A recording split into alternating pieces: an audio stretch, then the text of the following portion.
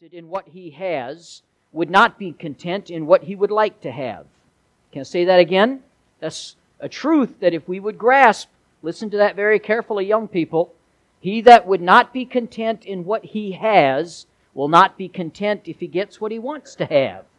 Contentment is a heart issue. It is not a circumstantial issue. So contentment is found only when we look to God for our sufficiency. It's only found when we see that He is all that we need. So we're in Hebrews chapter 13. We're reading 2 verses here to start with. We'll look at some others as we go through. Hebrews 13, verse number 5. Let your conversation be without covetousness, and be content with such things as ye have. For He hath said, I will never leave you, or thee, nor forsake thee, so that we may boldly say, the Lord is my helper, and I will not fear what man shall do unto me. Father, I pray you help us tonight as we talk about contentment. Each and every one of us need to have it, and I would venture to say that most of us struggle with it, at least at times. I pray that you would help us to shore those things up in our life tonight. In Jesus' name, amen. It's important to have a quality foundation if we want to have a good building. I learned that as I've helped and seen with working with different building projects now. If you want to have a nice building, you need to have a good foundation. Like one dad said to his little son, he said, I don't care if we do have a crack in the basement. Stop telling people we come from a broken home. But the truth is, we get enough cracks in the basement, there will be a problem. Just as a crack in the foundation of a house can affect the whole house, so cracks in our foundation, the foundation of our character, can affect every area of our life. And in this message, I want to look at a destroyer of a good foundation, and that is a lack of contentment. If we are not content, it will destroy the foundation of our Christian life. There are very few content people in the world today. Very few. People complain about the weather. I mean, that's kind of convicting because I've done that on occasion. I walked into a place, was it a couple of weeks ago? It was we had a couple of nice days and then a couple of really nasty days. In the middle of that nasty time, I walked into a business here in town, and the first thing they said, you're a preacher. You should do something about this weather. And I told them what I always say. I'm in sales, not management. All right? I can't do anything about it. I'm only in sales. But people complain about the weather. People complain about their spouse. People complain about their children. Children complain about their parents. People complain about politics. All right, the last one's legitimate, but we shouldn't be complaining. Can I tell you a fact? I didn't realize this until I read this, and I've really been thinking on this throughout the day today. Every time we breathe in, you've been breathing ever since you've been here. Every time you breathe in, someone in the world breathes their last. We ought to be content. Amen? A lot of people have it worse than us. And every time, you can just remember that. All night tonight, all day tomorrow, for the rest of your life, every time you breathe in, somebody dies in this world. And so there's no end to what we could find to complain about. When we have a problem with contentment, we can complain about everything. We are searching in our lives for contentment. We do so naturally. We want to find contentment, but in the process of developing contentment demands a discipline that many of us are not willing to cultivate. We can find it, but we, like Paul, have to say, I have learned in whatsoever state I am, therewith to be content. And so it takes a discipline to get there. Now, the world is looking for it their whole life. Many of them never find it, and they die never having been content with anything they've had. Well, we can truly become content if we allow God to be what we need in our life. That's why contentment has been referred to as a rare jewel, because so very few people find it. Discontentment plagues our society today. It is a me-first mindset that is sending our society to collapse. Perversion, violence, political scandal, family breakups are all symptoms of an obsession with self. And all the time we have industries like the advertising industry that is sprouting in us the fertile soil of self-centeredness and always telling us we need more. We need the next big thing to be content. Marriages are ruined because the husband becomes discontented with his wife or the wife with her husband. Some people are constantly moving, constantly changing jobs, constantly relocating because there's a discontent in their spirit. And so we need to learn, as a Christian, to be content with what we have. These people live with the constant jealousy and unhappiness because they have not found contentment in the Lord. For the Christian, discontentment is a destructive thing for your spiritual walk. Many times it's an attitude that's not seen on the surface, but it is growing in our hearts. And our text that we read tonight gives us 3 ways to build contentment in our lives. And I will look at them this evening, and I think they'll be a help to us. Number 1, build contentment by rejecting covetousness. Covetousness. The Bible says here, let your conversation be without covetousness. I read this story written by Bob James. Recently, he said, I laid a small circle of poison around a hill of stinging ants in my yard. Thinking that the tiny granules of poison were food, the ants began to pick them up and carry them home. I returned later to see how well the poison was working. Hundreds of the stinging ants were carrying the poison down into their hole. Then I noticed a hole in the circle of the poison I had laid out. Some of the poison was moving the opposite way, away from the hill. Some smaller, non-stinging ants had found this food, and they were taking it from their neighbors. Thinking they were getting another ant's treasure, they were unwittingly poisoning themselves. When we see someone with more than we have, we better be aware that our desire to beg, borrow, or steal what somebody else has might be poisoning us spiritually. Discontentment. Covetousness comes so easy. We have it often in our life without even realizing it. Even when we do notice it, we have a tendency to excuse it in our lives. But God commands that we reject covetousness. He tells us here, let your conversation be without covetousness. And it is really it's the 10th commandment, not to covet.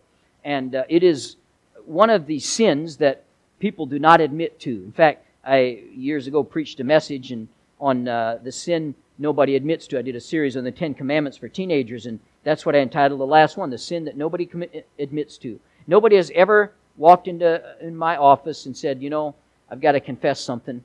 I am covetous. We just don't really admit it. We don't admit it out loud. We don't often even admit it to ourselves, but it can be a real problem in our Christian life. It can be a problem in our lifestyles. Let your conversation in the Bible is not talking only about a conversation like we would call it, but our lifestyle, our living. Let it be without covetousness. The marketing mentality today tells us that we are not successful unless we have the earthly goods to prove it. The media blitz that bombards us every day creates in us a discontentment if we're not careful. It'll program us into thinking that there's no happiness without more things.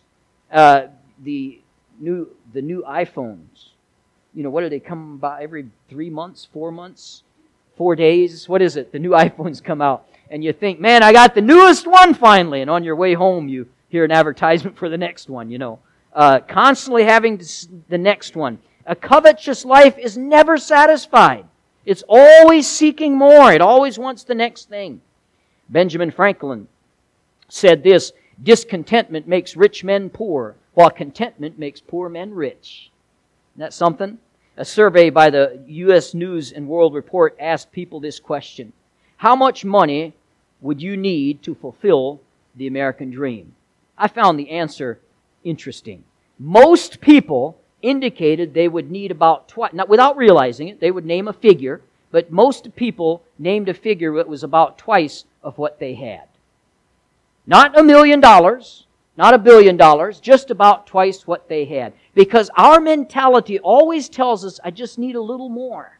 Just a little more and I'll be happy. I don't need the world, I just need a little more. Martin Luther said, I have held many things in my hands and I have lost them all. But whatever I have placed in God's hands, that I still possess. We need to realize what's important and be content with what we have.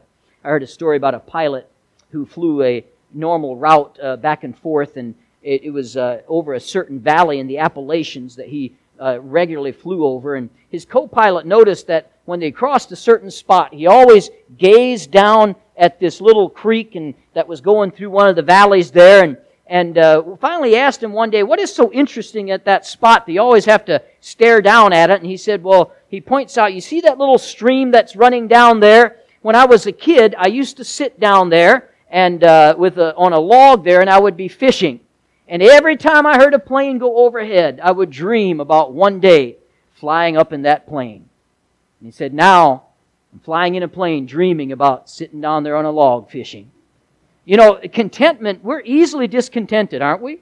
We want what we don't have, and it's such a natural thing for us. Whether it's our appearance, whether it's our career, our friends, our opportunities, the examples could go on forever. But if we're honest with ourselves, often there's things that nag at us, and they plague us with a discontented spirit. Discontentment. The devil has somehow convinced us that if we have another person's stuff, we'll be satisfied. We even have a term for it. Keeping up with the Joneses. You know what would happen if you'd keep up with the Joneses? You'd have the same problems the Joneses have. You'd have the same discontentment the Joneses have. All right, they're discontented just like you are. And so keeping up, that's not going to bring happiness. Satan always maximizes what we don't have, minimizes what we do have. And so he's constantly making us unhappy. It is simply not true that more stuff will make you happy. That just is not true. God wants you to be content with Him alone. Learn to say no to the good so you can say yes to the best. We need to realize that Jesus Christ is really all we need, and then we can be content. Things will never bring you happiness. Money will never bring you happiness. Martha Washington said this, the greater part of our happiness or misery depends on our dispositions, not our circumstances. In other words, our attitude is what determines our happiness. Everything we have, possessions, opportunities, relationships, it's fleeting. It can be taken away any moment. 1 Timothy chapter 6, verse 17. Charge them that are rich in this world that they be not high-minded, nor trust in uncertain riches, but in the living God, who giveth us richly all things to enjoy. I love in our text here when he says, and be content with such things as ye have. And then he tells us why we are to be content with what you have. Hey, you only have the iPhone 6, be content with it. Why? Because, he says, I'll never leave you nor forsake you. That means you can be content with little because you have Him. That's what he's saying. You can be content with not much in your life because I'll never leave you nor forsake you. That's a great promise.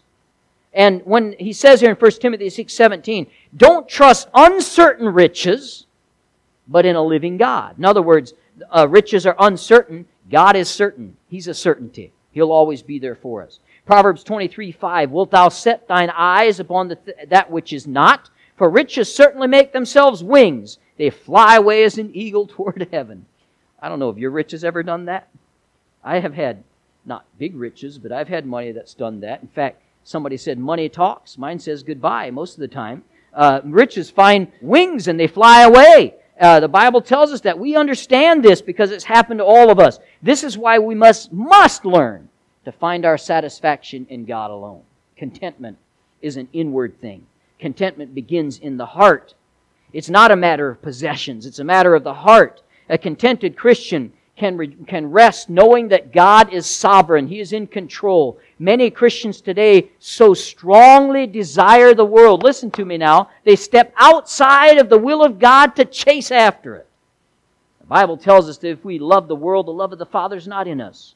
That we can't love the world and God at the same time. The end result is found in 1 Timothy 6:9. But they that will be rich fall into temptation and a snare, and into many foolish and hurtful lusts, which drown men in destruction and perdition. For the love of money is the root of all evil. I said the love of money is the root of all evil. Not money, but the love of money. While some coveted after have erred from the faith and pierced themselves through with many sorrows. It's not a very good picture. But sometimes this plays out in our career choice. You take a job that pays a little more, but it keeps you out of church. Or it takes you away from your family and your responsibilities. Sometimes this plays out in the determination to be rich, and no matter what the cost is. The cost for someone who is willing to step outside the will of God for riches is high. And it tells us that in those verses. Pierced through with many sorrows. Let's never sacrifice what is right to try to fill our discontentment, which can never be filled without Him in the first place.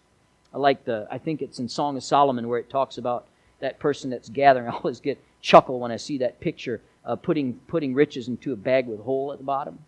I always get it sounds like a Fireside cartoon when I read that verse. Just get a picture of a guy that's going around collecting things, and he's got a hole in the bottom of his bag. It's falling out as fast as he's putting it in. That's what it is like, trying to fill our discontentment with worldly things that'll never, ever make us content. Jesus reminded His disciples that our lives are not the sum total of what we possess. So we shouldn't chase after possessions thinking that'll bring a happiness or contentment in our lives. Luke 12:15. And Jesus said unto them, Take heed and beware of covetousness, for a man's life consisteth not in the abundance of the things which he possesseth. Possesseth. It's a hard word to say. When our lives revolve around our possessions, it reveals a bad seeking after of our heart if we're focused on our possessions. That's why God commands us to reject covetousness. Reject it. That was number one. To build contentment by rejecting covetousness. And then build contentment by remaining content. That's a pretty easy one. Look what the Bible says here. And be content with such things as ye have. That may sound a little too simple, to be content. How do you build contentment? Be content. It's something we just need to focus on because it's simple. It's a choice. We need to be content. To be content means to be possessed of unfailing strength, to be satisfied.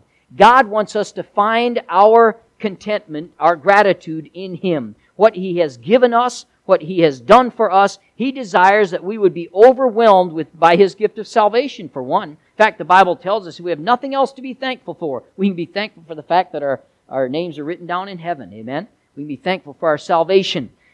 Thankful for what He has done.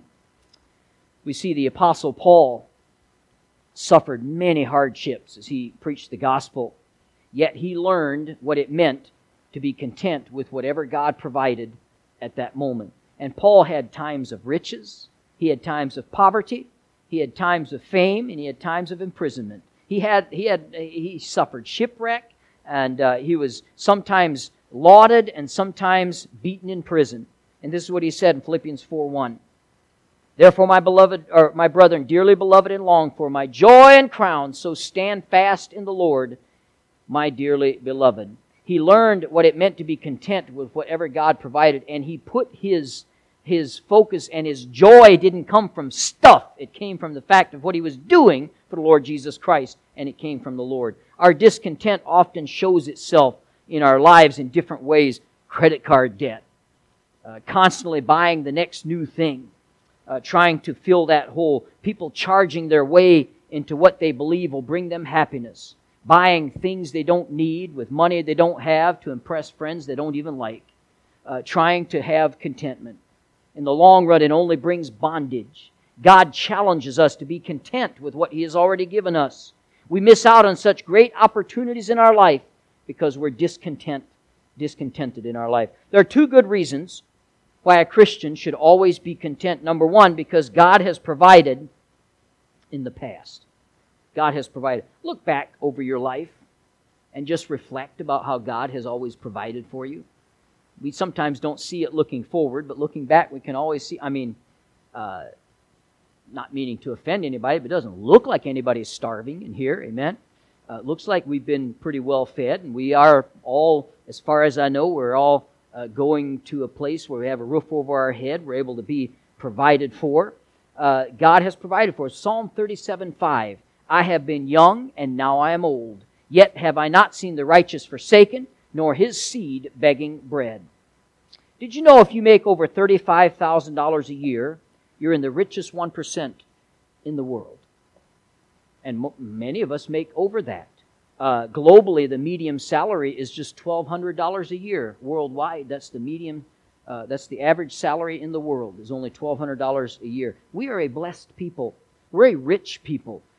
We have so much, and God does take care of us. He does provide, Don't let worry rob you from your contentment.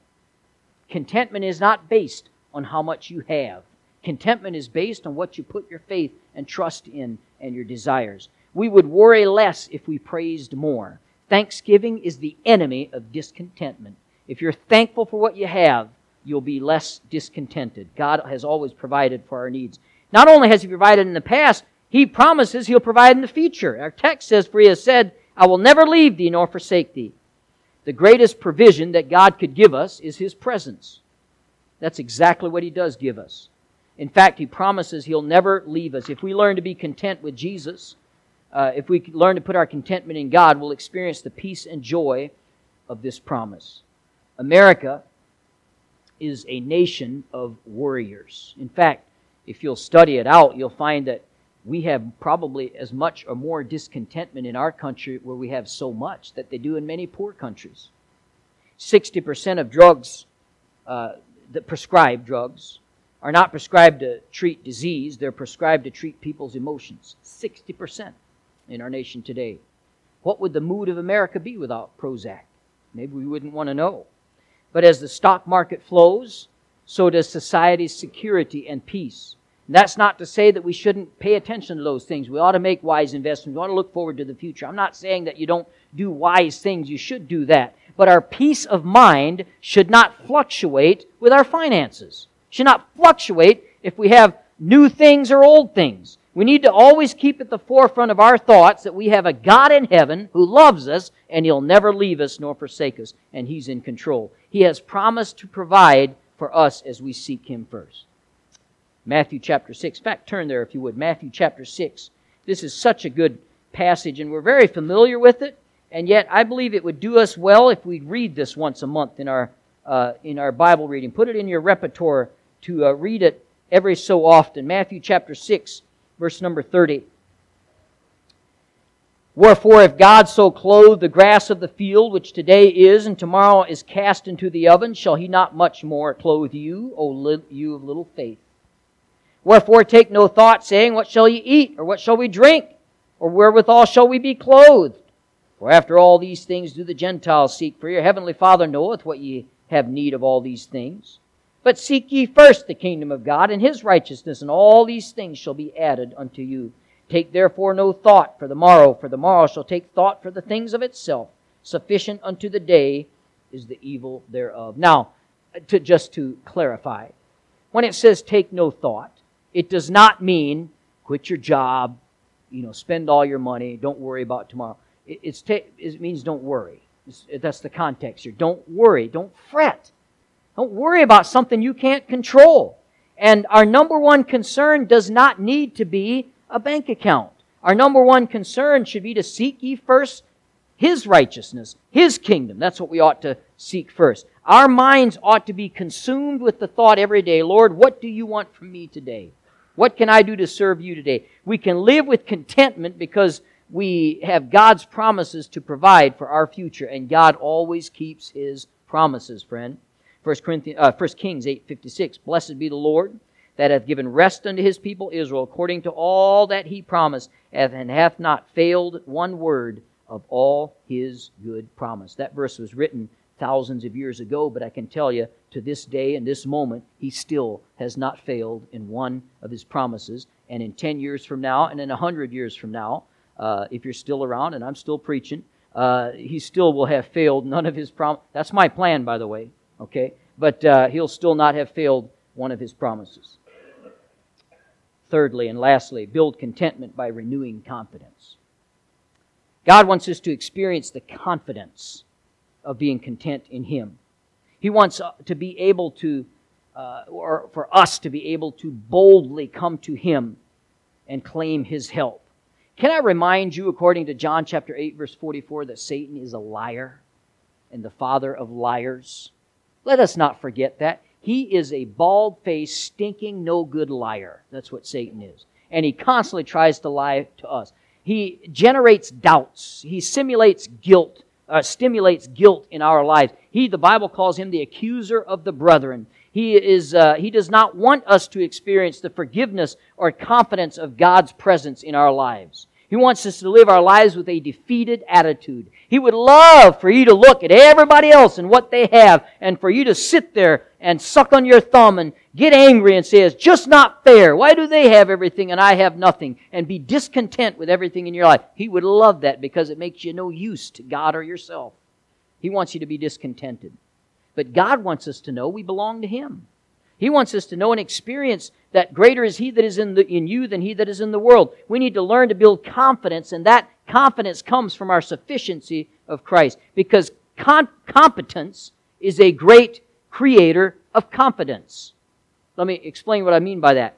When we try to trust in things that are not competent, then it's going to lead to worry. When we cannot trust in the competence of what we depend on, we worry. That's why we worry on our financial condition. That's why we worry about our jobs. That's why we worry about our future. We don't have the confidence in it. We don't know what's going to happen in the future. We don't know if, my goodness, 3 months ago I bought a dozen eggs for like 95 cents. Now it's, $8 for a dozen eggs? We don't know what's going to happen in the future. And so the lack of competence in that leads us to worry. But can I tell you, we serve an all-competent God. And He's promising us that, I'm never going to leave you or forsake you. You can put your trust in me. And so we can have complete confidence in Him. And that confidence in Him gives us contentment if we put our trust in Him. On the other hand, our fears and our worries reveal that our confidence is not in God. Because you're either going to pray and trust God, or you're going to worry. But you're not going to do both. Praying and worrying, they don't co-mingle. They don't coexist. You're going to do one or the other. And worry is such a wasted effort. Worry is like sitting in a rocking chair. It'll give you something to do, but it never takes you anywhere. That's what worry does. It'll just waste your time. And we need to not be filled. That's what Jesus says. Take no thought. Don't sit around worrying about what you can't control. Put your trust in Him. Now, back to our text. Verses 5 and 6 gives us two characteristics of God that ought to give us confidence in His sufficiency. Look at what it says in verse 5. For He has said, I will never leave thee nor forsake thee. Look at verse 6. So that we may boldly say, the Lord is my helper.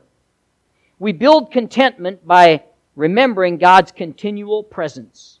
By remembering that God's promises are not like our promises. Sometimes even when we intend to fulfill our promises, circumstances limit us and things change and we're not able to follow through like we thought we would. But God never fails to keep His promises. Charles Spurgeon said this, there is no Christian that ever outbelieves God because he never outpromises himself. We can't outbelieve Him. Because He always comes through. His promises are as good as His character. God is the one who cannot lie. His promises are sure. Titus 1:2, in hope of eternal life, which God that cannot lie promised before the world began. God wants us to boldly rest in the contentment of knowing that He is always with us and that He'll care for us. The word boldly is to be confident, to be cheerful, and to be courageous. And yet many Christians are fearful, gloomy, and fretful. Instead of being cheerful, confident, and courageous. Why is this? Because we forget God. We forget to put our confidence in Him. We forget that He is our helper. I like that word helper here. The Lord is my helper, verse 6. The word helper is beathos, is the original word in Greek, and it's a compound word in the Greek. It means to cry out and to run. I like that. Two words put together there. God hears us, and He helps us when we call. We need to cry out to Him and run to Him.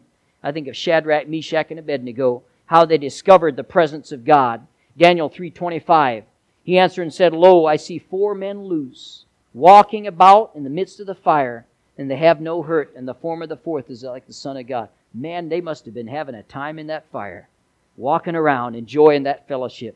If Shadrach, Meshach, and Abednego can have confidence in facing a fiery furnace, I think we can have confidence in facing tomorrow. Amen? Because we put our faith in the same Lord and the same God. We can face the big problems in this life because we can boldly say, the Lord is my helper. I can boldly cry out and run to Him, and He will take care of me. The Lord gave the same promise to Joshua, Joshua 1:9. Have I not commanded you? Be strong and of a good courage. Be not afraid, neither be thou dismayed, for the Lord thy God is with thee whithersoever thou goest. When we remember God's presence, we'll have great confidence and contentment. Secondly, remembering His power. Look what the Bible says here.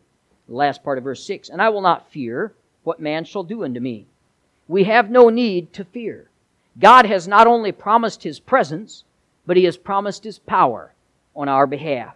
He tells us that wherever we are and whatever we need, we can simply cry out to Him for help. Psalm 61 verse 2, From the end of the earth will I cry unto Thee when my heart is overwhelmed. Lead me to the rock that is higher than I, for Thou hast been a shelter for me, a strong tower from the enemy. Every good gift in our lives comes from Him. Romans 8:32, He that spared not His own Son, but delivered Him up for us all, how shall He not give us all freely the good things? He's given us His Son, but He won't give us the things we need in our life? Of course He will. Take care of us like a good father will. What does He use that example of? If a son asks his father for bread, will He give him a stone? He of course will take care of us as He has promised. He invites us to trust in His power and promises to take care of our needs. Psalm 37:1, Fret not thyself because of evildoers, neither be thou envious against the workers of iniquity, for they soon shall be cut down like the grass, and wither as the green herb. Trust in the Lord and do good, and thou shalt dwell in the land, and verily thou shalt be fed. We can have confidence in God. Amen. And that brings contentment. Contentment has to come from somewhere other than our circumstances. We need to be content in who we are and who we trust rather than what we have. Paul indicated that contentment is a learned trait. I read the verse a few minutes ago. I've learned in whatsoever state I am, therewith to be content. It is something that he learned, as I've been talking about tonight. It's something we develop in our life. It doesn't just fall out of the sky. Have you ever seen a contented baby? I've had 8 of them. None of them were born content. None of them had contentment when they were toddlers. They didn't have contentment as young kids. They certainly didn't have contentment as teenagers. This is not something that naturally falls out of the sky. We need to build it. We need to develop it in us. And Paul was an older man by the time he wrote that. He actually called himself aged when he was like 58. I did the math the other day when he calls himself Paul the Aged. He was like 58 years old, so he had a different way of looking at it than maybe we do. But my point is, it took him a while to learn this. I've learned, whatever state I am therewith to be content. Let me ask you, friend, are you building contentment in your life? This is how you do it. These are some steps that we can take, even in the middle of a materialistic society that we live in. And man, do we live in a materialistic society. If you can't buy it, charge it. If you can't afford it, you can get it anyway. Even when experiencing at times of need in our life, we can have contentment. You and I can live in contentment if we remember the truth. In this text here, the 3 things he gives us: reject covetousness. Don't look around at what other people have and get bitter because you don't have it. Reject covetousness. Secondly, choose contentment. This is where you just simply decide, I'm going to be content with what I have. My car isn't the newest car, but I'm going to be content. I don't have the nicest house in the world, but I'm going to be content. At least I have one. Amen? We can be content with it. And then thirdly, renew confidence in God. Where you put your confidence is going to determine the amount of contentment you have in your life. Don't put your confidence in stuff. Oh my goodness, that stuff will break down. It'll get stolen. It'll rust. Thieves will steal. It's so untrustworthy for us to put our confidence and our contentment in stuff. It'll fail us. Put your confidence and contentment in God. All right?